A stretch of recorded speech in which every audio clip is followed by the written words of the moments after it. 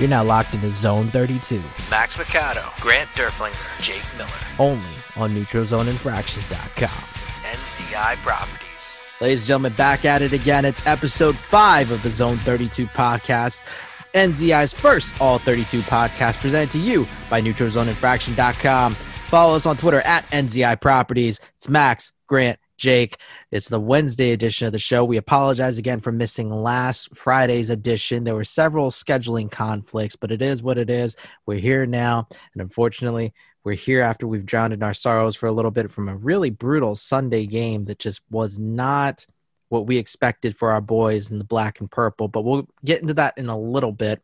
First up, we have a little bit of news that we got to hit, so we're going to hit the ground running. The NFL trade deadline has come and gone as of Tuesday afternoon, and no real big moves had been made, so awfully anticlimactic. Though NZI's own Drew Loveless did point out that the trade deadline is like this every year, but, you know, we get caught up in the hype. So, Grant, I want to start with you. Now, we've talked before off air about how, you know, you don't really expect a whole lot going into this trade deadline, but especially in a year like this with how strange everything has been with rostering. What were your impressions, or what? First off, let's start with your expectations going into this past Tuesday. But more importantly, what were your expectations for teams in terms of moves that they were to make? I mean, I thought it was every year, you know, like you had mentioned before, every year it's kind of like the trade deadline, we get really hyped up. These names get thrown out and, like, you know, we get excited, then nothing happens. Or like safety gets traded or something, you know, something like that. But expectations, I thought it was going to be a little bit more active this year just because there's a lot of teams that are kind of on the hunt, a lot of divisions still wide open, you know, maybe one or two key pieces away from making a move. Pretty shocked that the Packers didn't make that move for Will Fuller, to be honest with you. I mean, not giving up what they wanted, but, you know, that's called negotiations, man. Like, you know, but I think that not making that move or any move for any receiver whatsoever to take some pressure off of Devontae Adams was kind of a boneheaded thing. But, you know, what do you expect from a team that takes a quarterback in the first round when they have a championship caliber quarterback that still has years left in him? But, you know, some of this, you know, most of the action really happened earlier on. You know, I was pretty shocked that Desmond King went to the Titans. I think that's a really good addition for them, kind of solidifying that back into their defense, which, you know, they've kind of struggled with a little bit this year, I guess. But I think that was a solid move. Of course, would have loved them in purple and black. We talked about it on here. Kind of surprised the Ravens didn't either with a lot of the injuries, you know, knowing that, you know, Stanley went down on Sunday, you know, prayers to him. But I feel like, you know, not saying like a bona fide stud, but like make a move for depth, maybe some offensive help, whether it's line or receiver, even tight end. I was still in the Njoku train up until the trade deadline.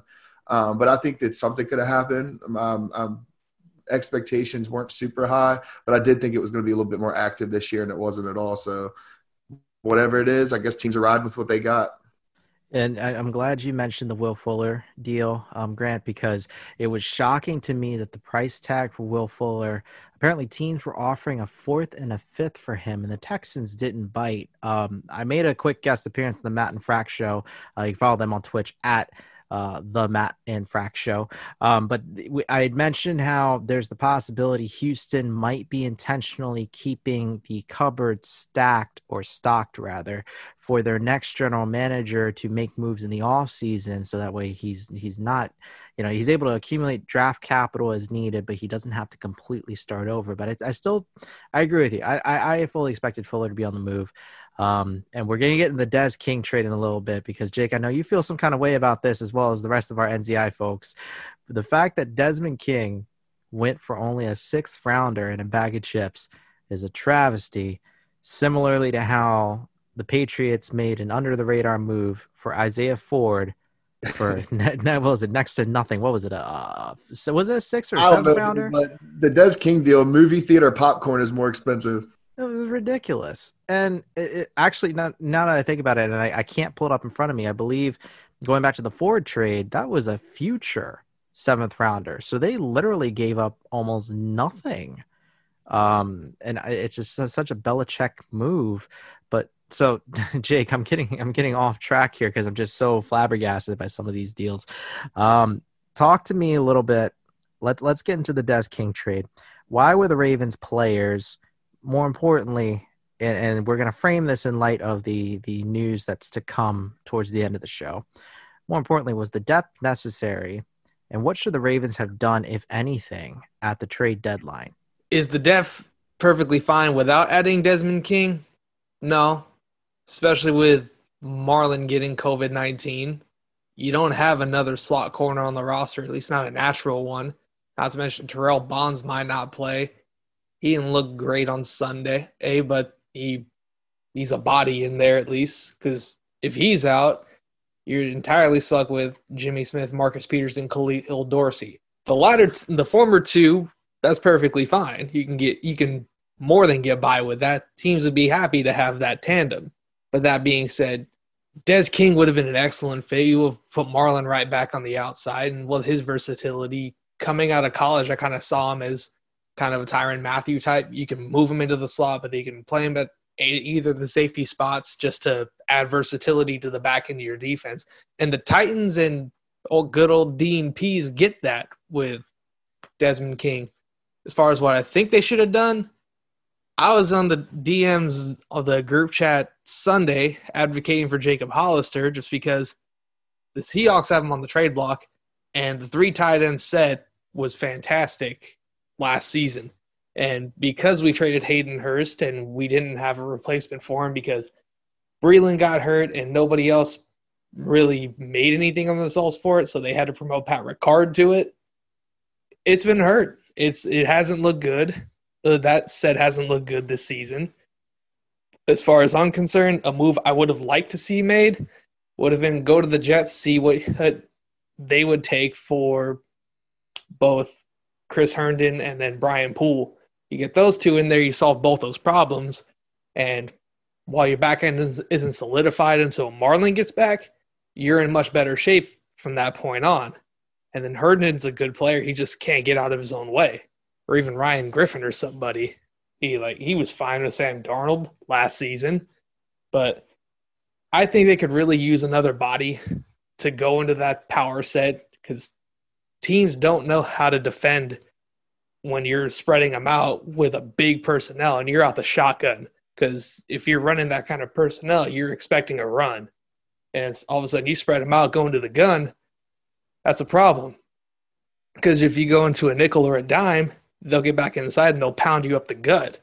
If you play them inside like you're expecting a run, you get beat over the top by one of those tight ends or even Hollywood. So I think they should have went after Poole or Chris Herndon. And that's not to say maybe they didn't. Maybe they made a call with Joe Douglas, but it's unfortunate a deal didn't get done for that. Yeah, I would have been very surprised if Joe Douglas wasn't willing to entertain a low draft pick for Chris Herndon, given that Herndon had only had just one good year, his rookie year, top 500 yards receiving, then was suspended to start his second year, and then he had 2 injuries back-to-back, so that was a lost season for him last year. But just for him to have had only 14 catches on 24 targets entering this week for just over 100 yards, I mean, I know the Jets are the Jets, but those aren't eye-popping numbers, and you can't trade someone just based off potential when they've had effectively 2 and some change professional seasons in the league, injury or not. So, yeah, I thought Herndon would have been a great value pickup just at least for, again, like you said, a body. And, well, after this past Sunday's game, there's not a whole hell of a lot of bodies left on that active roster right now. So we're going to segue into the unfortunate Pittsburgh Steelers game in Week 8. Unfortunately, the Steelers beat the Ravens 28-24. The Ravens now fall to 5-2 on the season, while the Steelers start 7-0 for only the second time in franchise history since 1978. Now, thankfully, the Browns also lost to the Las Vegas Raiders to soften that blow, so the Ravens are still in second place, but effectively 2.5 games behind. Meanwhile, the Bengals, in other AFC North news, won 31-20 over the Titans, sitting at 2-5-1, and could conceivably threaten if they make a run for these last few weeks.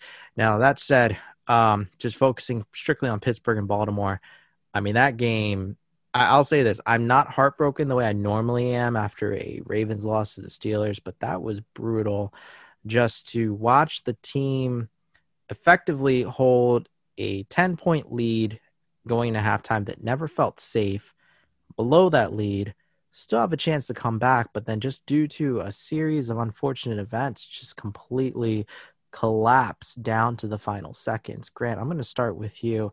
Your thoughts on this, just, I'm going to say brutal loss. That's the only way I can put it. I mean, look, the game itself, you kind of have to either look at it as an optimistic point of view or a pessimistic point of view. Being as the season, we're 5-2. The Lamar haters need to just jump off this, just jump the ledge. Just do it. Don't be a fake fan. Like, the guy's 23 years old. We talk about it all the time. He's going to have growing pains. He's human. He was a unanimous MVP last year. He's going to adjust. It's not all him. The play calling has been atrocious. JK was ripping on Sunday.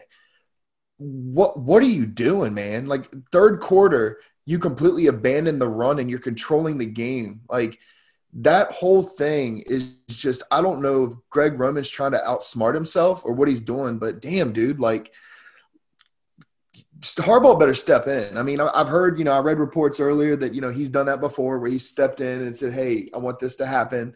But you know what? Like, actions speak louder than words. Did not deserve to lose that game. I mean, Lamar himself had 5 turnovers, 4 lost, and still came down to a last possession in the last play of the game. How he missed Miles Boykin wide open in the corner of the end zone is, I don't know. Maybe purple jersey, purple end zone. I don't know. But even still, that last play, I get all going for the ball thing, the whole Minkah Fitzpatrick, but at the same time, the forearm to the head is a penalty, period, and you can't undercut. So I mean, that's call it on the last play of the game or whatever. But if you're going to call it and make it a rule, and you're going to be so stand by it as much as the NFL does, you need to make that call, period. As far as the game itself goes, I think we need to see more JK. Let Ingram get healthy. We're going to need him down the stretch more than anything because we're going to have to get this run game back. And that was another part of me wanting Njoku or another big body tight end that can be a receiver. Like you mentioned, the 3 tight end sets, we need to reestablish that line of scrimmage, especially with Stanley out. I think kicking Orlando Brown to left tackle, getting Fluker in at right and push the power, man. Pedal to the metal, because that's what's going to open up that short passing game. We're not stretching the ball down the field. I understand why Hollywood's frustrated. He's been just butt naked open how many times and can't get the ball to him. And, those are things that need to be fixed. And I don't know where it needs to start, but, it's got to happen. And then the decimation of this, roster right now with all the COVID stuff, hopefully the majority can come back and play with clear and tests. But, what do you do at that point? I mean, is it Dez 30? I think it's Dez 30. Most definitely Dez 30 at this point. My gosh. And we're going to get into it right after this topic, but with the decimation to the roster that we're facing both due to injury and COVID, I mean, it's like there was a no-win situation regardless, because even if the Ravens had beaten the Steelers, which, okay, I'm going to lie, that would still be a pretty big win, but just it's almost like it's a Pyrrhic victory in a way, because long-term to lose Ronnie Stanley and now to have lost Tyree Phillips on the injured reserve, I mean, that's 2 starters on the offensive line, a unit that still needs to gel. Now you've got to insert Macari into the guard spot. And then you've got, Bozeman struggling with Skura. You've got Orlando Brown Jr., who just, has played okay, but not as well as last year. Now, what are you going to do at this point? DJ Fluker taking Brown's spot on the right side, and he struggled quite a bit on Sunday. Jake, kicking it to you. I mean, at this point, 2.5 games behind, I don't want to say sky is falling and it's a Chicken Little situation, but is the division still within reach realistically? I mean, it's possible, but going into this game, I thought, personally, the Ravens need to sweep the Steelers in order to win the AFC North, because their slate isn't very tough either. Our gauntlet is right now. I mean, looking ahead at the Steelers' schedule, this week you get the Cowboys, who could be starting, I think, what's his face, Brandon Rush? Cooper Rush. Cooper Rush, that's his name. Cooper Rush, or a Cowboys legend, what was it, Ben DiNucci? Ben DiNucci, the guy over there with the Italian place. I see you. Damn you, Duke, stand up. But nonetheless, I'm just sitting there like, They have for the next 3 games before we play them again, they get the Cowboys, the Jaguars, and the Bengals. And then we go to see them at Heinz Field on Thanksgiving night. While we, on the other hand, travel to Indy to play the Colts, where I will be in that state this particular weekend. You lucky man, you. After that, Sunday night at Foxborough against the Pats.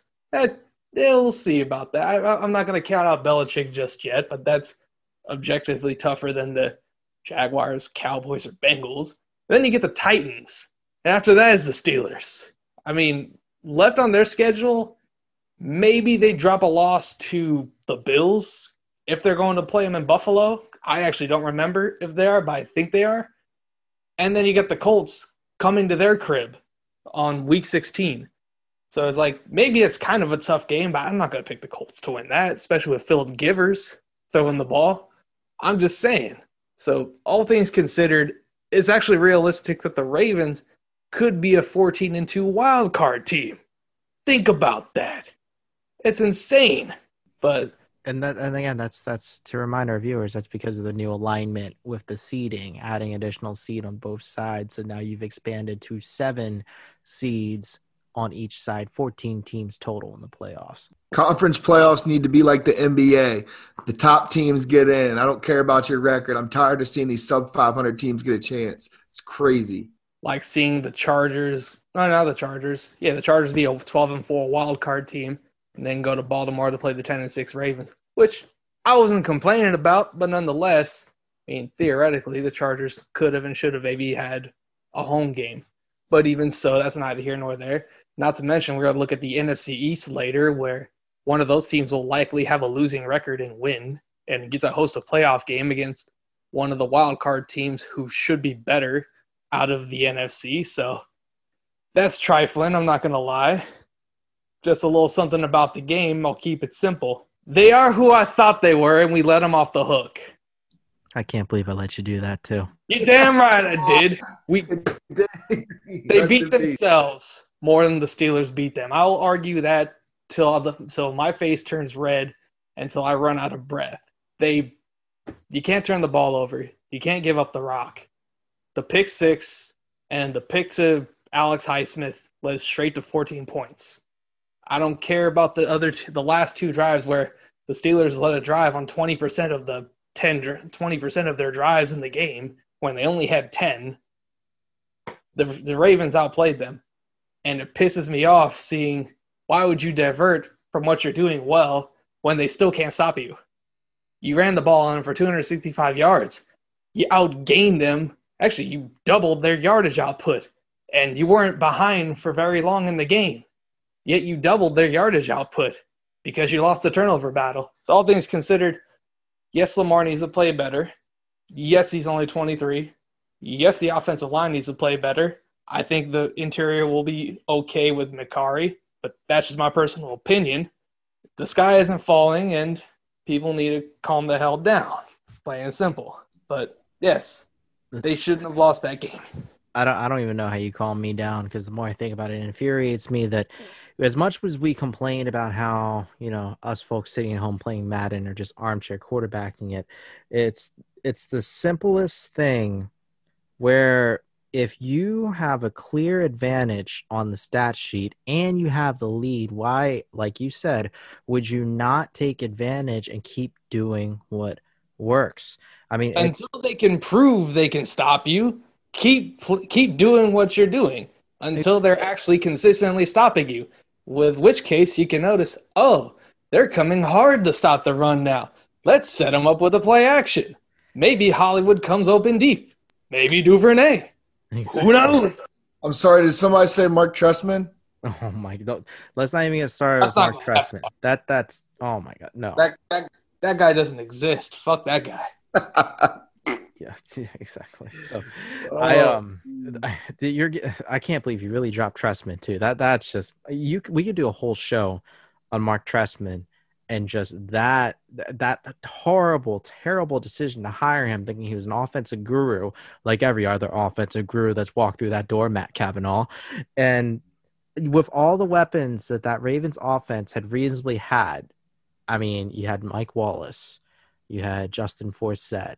I mean, and then Alex Collins. I mean, like the whole period just kind of blends together right now. So I don't even know. I don't even remember what the starting offense looked like. But the point was, you still had Joe Flacco, still reasonably in his prime, before he had gotten hurt, and you ruined him with that offense and that terrible blocking scheme and just everything in general. So I digress. Going back to this game, wrapping up my thoughts on the Steelers game. Look, if a Madden player can sit at home and just run the ball nonstop, as boring as it looks, as repetitive as it is, if it works, you do it. And it's that simple. How is it that an offensive coordinator who is paid so much more than we will ever make in our lifetimes combined can't get out of his own way? And again, I still believe in Greg Roman, but Greg Roman's bread and butter has always been running the football. Don't try to suddenly show off and try to prove to everyone that you are an offensive genius who can throw and create all these crafty passing plays when the route concepts are still exactly the same. You're still relying on 9 routes. You're still relying on comebacks and curls. Very few slants, very few crossing routes. I mean, this is the most basic intermediate stuff. And if defenses are figuring you out within a year, you need to change it up, or you need to go back to what works. I don't care if Ravens football is boring to watch. I just want to win, period. Let's go back to the Jamal Lewis days of just watching him just pound that rock 30 times, 35 times a game, But I digress. Looking forward, our presumably, or at least one of our final topics of the night. So breaking news out of Baltimore coming out of Sunday's game. In addition to the 2 major injuries to Stanley and Phillips, Marlon Humphrey tested positive for COVID-19. And in conducting the NFL conducting their independent inquiry in determining high-risk contact, they identified 7 Ravens who will need to quarantine immediately, will not practice this week. However, these 7 are eligible to play this Sunday against the Colts, provided they have 5 negative COVID tests prior. Linebacker Matt Judon, inside linebackers Patrick Queen and Malik Harrison, and LJ Fort, our new starting free safety Deshaun Elliott, outside linebacker Tyus Bowser, and the ignominious Terrell Bonds, which, by the way, if you're going to pick up a no-name corner from another professional league, why wasn't it the second XFL instead of the failed AAF? I don't know. But all 7 are unfortunately going to be at least unavailable for the time being. We'll find out more by Friday's recording. Guys, Grant, I'm going to start with you. What will the Ravens even do if all 8 total Ravens are out, most of them starters? They're going to have to call Danny from the replacements, the SWAT team guy, and just have him play middle linebacker because that dude don't get hurt. They're going to have to do something, man. I mean, I kind of jumped the gun earlier, but, practice squad being deep, this is coming to play with the scouting and development of, potential undrafted free agents or, roster, second, third year guys on the rosters that are on practice squads you can steal. I mean, that's an opportunity. There's been some cuts today too. Some questionable cuts that, mentioned Luke Wilson earlier. He got released. I've seen some Dante Pettis stuff. I've heard a lot of no's against him. I was a no for a trade, but for a remainder of the season deal, I mean, why not? As long as he's healthy, you need a long playmaker on the outside. That could open up a little bit more too. But, reestablishing the run game is the first thing. Just hopefully that everything goes okay and everybody gets to play. I just think they're being precautionary. I really don't see that many people, knock on wood, contracting it at one time on one team and then, having to miss a game or, whatever it is. So, there's a lot of stuff going around, these false positive tests and all that stuff too. So, we'll wait to see what happens with that. But, luckily, not saying luckily it's any given Sunday, but we're playing the Colts, which I think we match up well, even with, even half of a diminished roster. But I think this is going to be a time where, Lamar is going to have to prove himself. And I think he does. I think he sees everything that's being said. He sees the doubters. He's had the doubters his whole life. And every time he has a doubter, he overcomes that obstacle. And he reminds people exactly who he is. And I think as long as, I think JK needs to get majority of the touches. I love Gus, but he's more of he has his role. He's that situational runner. He's that, ground and pound, beat him down in the second half. And that's who should have been used in the second half of the Steelers game, was just give Gus the ball and let him just run those dives. But I think that as long as they learn from the mistakes, we'll see what the coaching staff does. But it seems like a common theme that keeps showing up. But I have faith in Lamar. I think he's going to put the team on his back and he's going to make plays. I can see Hollywood having a big game too. They're going to try to force him the ball, look for him to have probably 10 to 12 targets. All right. Now, Jake, moving on to you. This Colts game, should we be concerned with all of these defenders out, or do you think the offense will do just enough to keep this game winnable? Oh, it's a winnable game regardless. That being said, it's going to be close. The Colts are a good team. We'll get more into this on Friday, but I'll put it right now. The wild card in this game is Phillip Rivers. Is he going to take care of the ball, or is he going to do what he did before and throw the ball to Marcus Peters back when they're in the AFC West? That's the key in this game. You got to win the turnover battle because the Colts are stingy on defense. They don't have to blitz in order to get after the quarterback. Last I checked, they were the best tackling team in the NFL. They've missed the fewest in the NFL. You get Darius Leonard back. The secondary's playing fairly well too. I mean, they're only giving up 3.4 yards per clip on the ground. So all things considered, realistically, this could be like a 19-16 kind of game, like an old school dogfight, similar to what we had last week, but not with such a despicable team. I mean, by comparison, maybe we just burn that memory of last week just from our minds. Just it never happened. It's just a random loss that we completely forgot about, But hey, I actually have one more topic that I wanted to address that I completely forgot, and this is going to be our bonus round to close out the show. We're going to go in reverse order. Jake, stay with me here. Breaking news this week coming out of, I believe, Tuesday morning slate. The San Francisco 49ers are going to place Jimmy Garoppolo on IR, and he may have potentially played his last snap for San Francisco, or at least popular opinion says so. So, Jake, I'm going to ask you first. Do you believe the Niners should draft a quarterback, sign a veteran free agent in the offseason, or stick with Jimmy G and see if he's got one more year in him? Yes, I think they should replace Jimmy G. However you get it done, get it done. The saying goes, if you're in the draft, you talk to a guy, and you believe that guy is your guy that will take you to the Super Bowl, you have to draft him. It's the reason why the Browns took Baker Mayfield first overall, whether they're right or wrong. If you believe the guy is your guy, you have to take him. Plain and simple, because otherwise you're playing with fire. Just like the Giants drafting Daniel Jones at sixth overall instead of Josh Allen or somebody, and not taking Jones later. But either way, it's one of those things like if you talk to someone, you believe that is the guy that's going to take you to the promised land, do it. Same thing with the vet. If you believe that certain vet is going to do it, do it. Especially if you don't believe in Jimmy G, because to this point, I don't believe in Jimmy G. Like, I really don't. He's fine. He turns the ball over more in San Francisco than he ever did in his 2 or 3 game stint with the Patriots.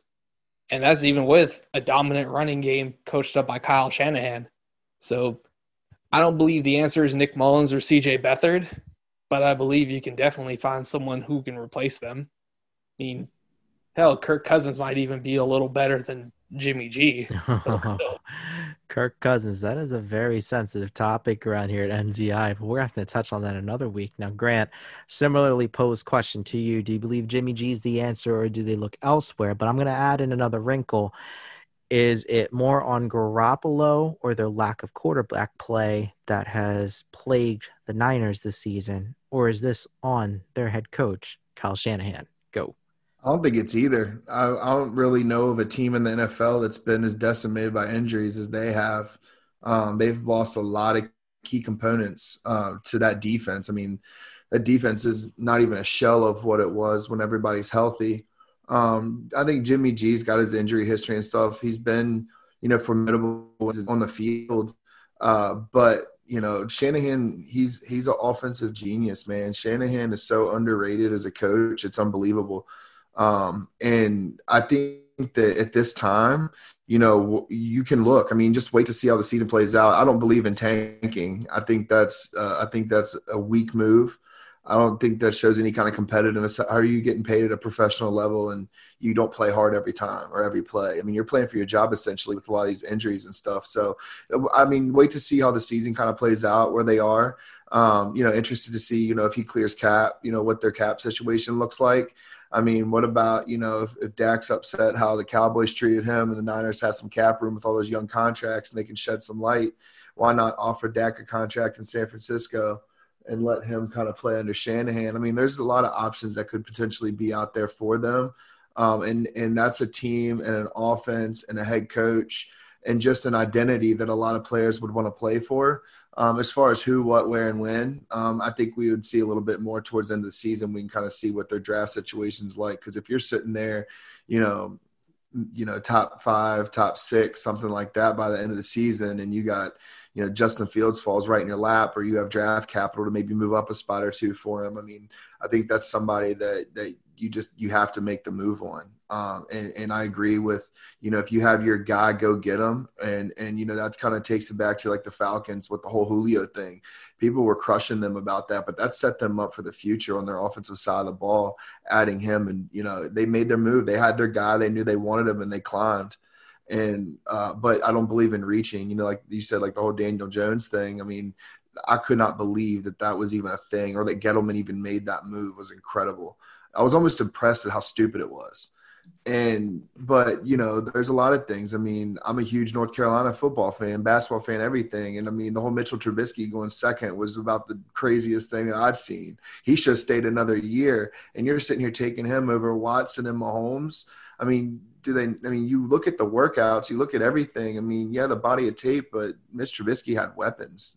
He had an offense that was built around him. He threw screens. We won games, in the special teams game. But, that's beside the point. But back to, the topic at hand is I think we need to wait to see what happens in San Francisco as far as their finale of the season with record, and then go from there. But, don't be surprised if they make a big move in the offseason if they don't sit well where they like in the draft.